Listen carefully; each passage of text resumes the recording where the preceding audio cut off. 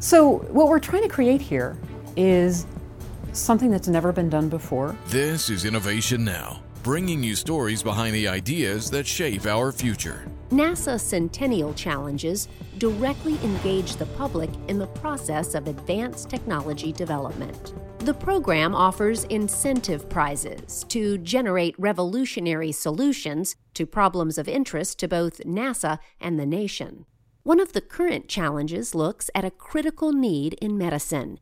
Here's Dr. Wendy Dean, medical officer with the U.S. Army Medical Research and Material Command. The Vascular Tissue Challenge is a $500,000 prize that gets split up between the first 3 teams that can create a tissue made of more than one type of cell that also has a network of conduits or like plumbing inside of it that brings in a nutrient supply and takes away waste. The benefits of creating vascularized tissue are enormous. Dr. Dean says it's humbling to be part of this challenge because the people involved are passionate about finding a solution, not for fame or money, but because they can change how medicine is done.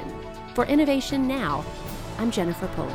Innovation Now is produced by the National Institute of Aerospace through collaboration with NASA and is distributed by WHRV.